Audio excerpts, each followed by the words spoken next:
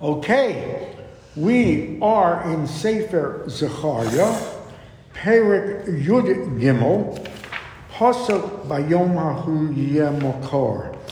And I would point out, this is the next to last Perek of Zechariah. We have 3 more Prakim in Malachi, and in Yirtzeh Hashem, we will finish by the end of the week Treyasar and the entire Navi. So we have to decide what we're going to do after that. If you've got any suggestions, do let me know what we do in Kesuvos and in what sequence. So we begin. Perek Yud Gimel is a perek, again like the last 2, that deals with, by great consensus of the Mefarshim, Achris Hayomim, the end of days, the Messianic era, Gog Magog, which in itself is a very sad development because no Navi was a greater proponent of building the Bayis Sheni than Zechariah. He was an absolute, if you pardon the expression, a cheerleader.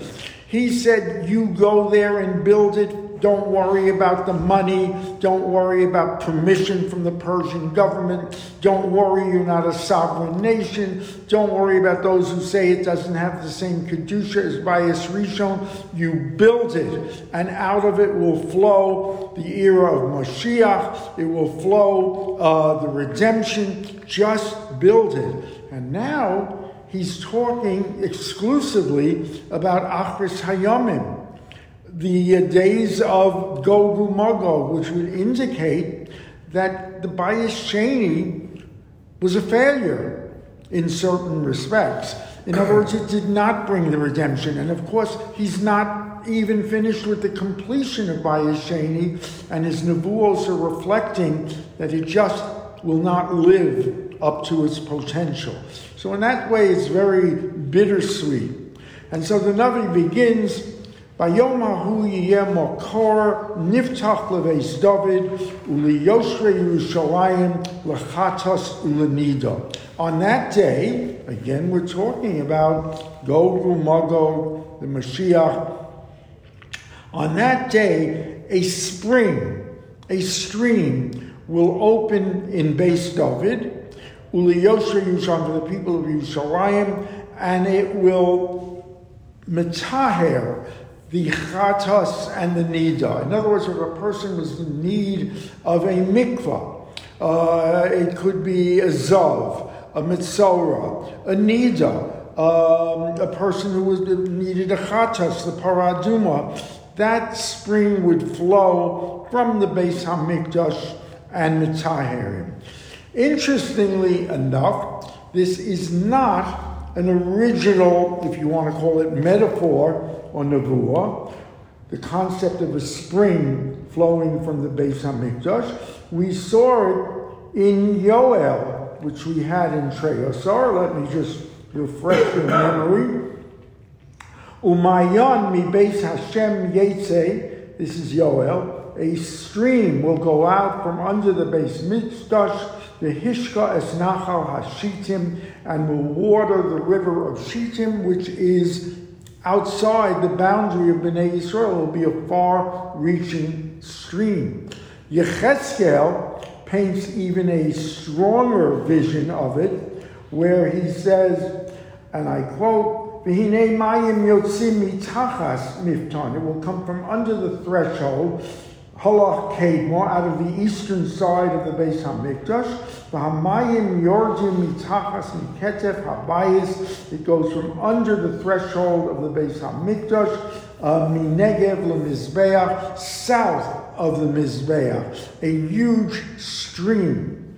Similarly, the Gemara in Yuma speaks of Yuma Ayin Ches, speaks of a trickle. It starts as a trickle from the Beis HaMikdash, growing larger and wider and more torrential in its flow as it courses through Israel, again being Mitzayir, all those that were in need of purification.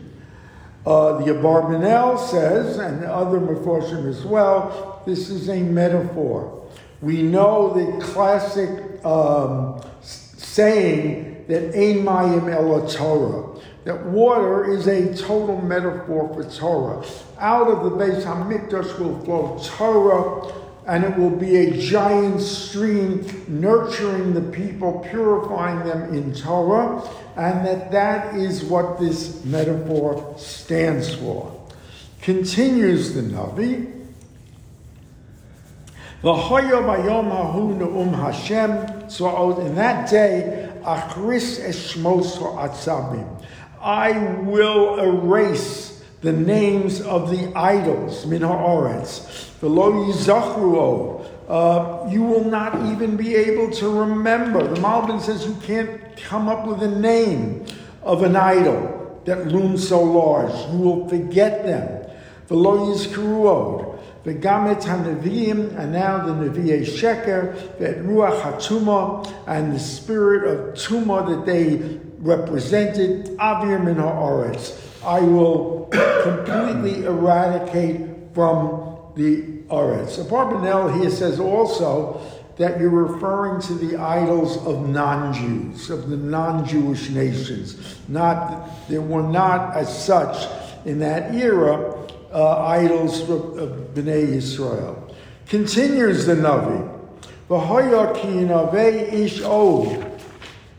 And now when these Nevi'ei Sheker, if they continue to prophesy falsely, Amru Elav Avi V'imo, his parents, his mother and father, Yoda will say to him, Lo sichya, you will not live. We know that it is considered in certain lists of mitzvos a mitzvah to kill the Navi Sheker. And here, the parents have the obligation, Lo sichya, you will not live, ki sheker dibarta, you have spoken lies, B'Shem Hashem, using the Kodesh Baruch Hu's name, Udachruhu, they will stab him, Avihu v'imav, Yodav mehanavuah, they will stab him because he is giving Nevi'ei Sheker, and that's how strong will be the resistance to a Navi Sheker. And again, there is a chiyuv to kill a Navi Sheker, so it is not as harsh as it may seem. V'hayu bayom hahu yevshu hanaviyim. These Nevi'ei Sheker will be so embarrassed and so humiliated, ish mechezyono, of what he had prophesied b'nevuaso, in his prophecies. V'lo yilbeshu aderes seur leman kachesh.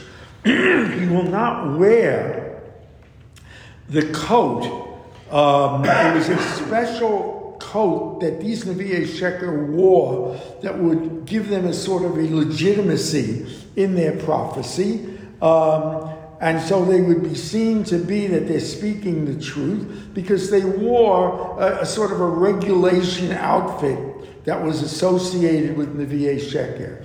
It is fascinating, and I mean fascinating, the first time we see this expression of Aderet Seor is when Esav is born.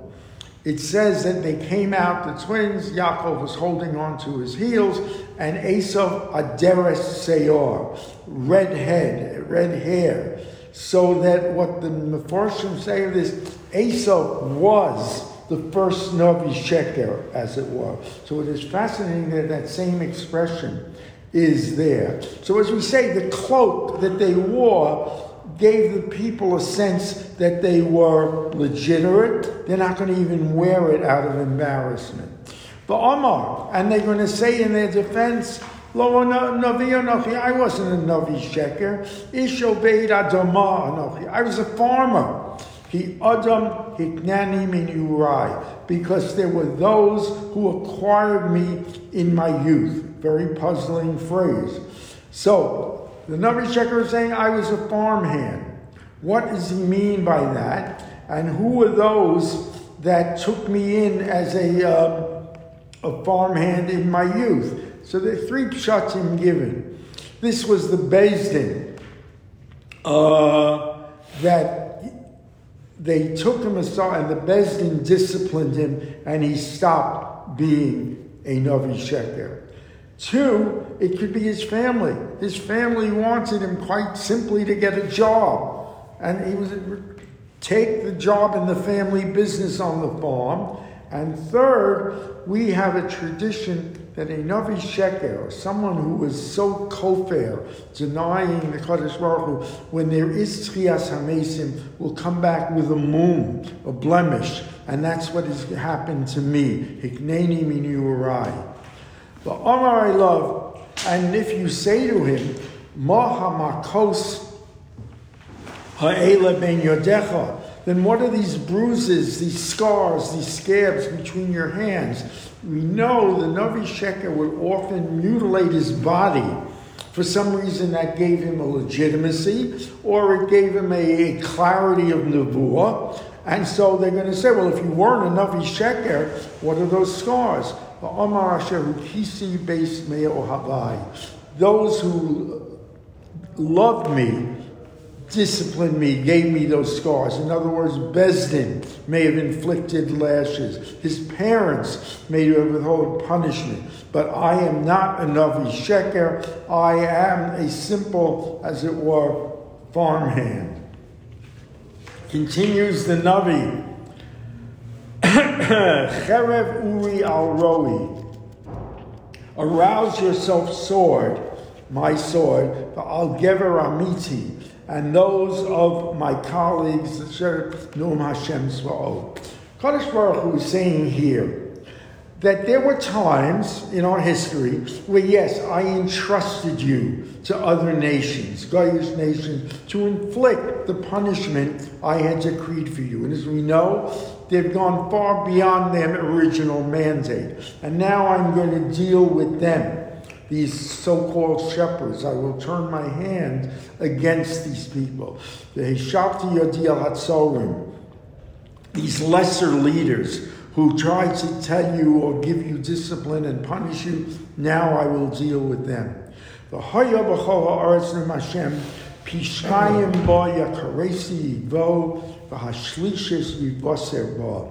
A very troubling puzzle. Says the Navi, and this is what it looks like it says, and at that time in the land, 2/3 of you will be destroyed.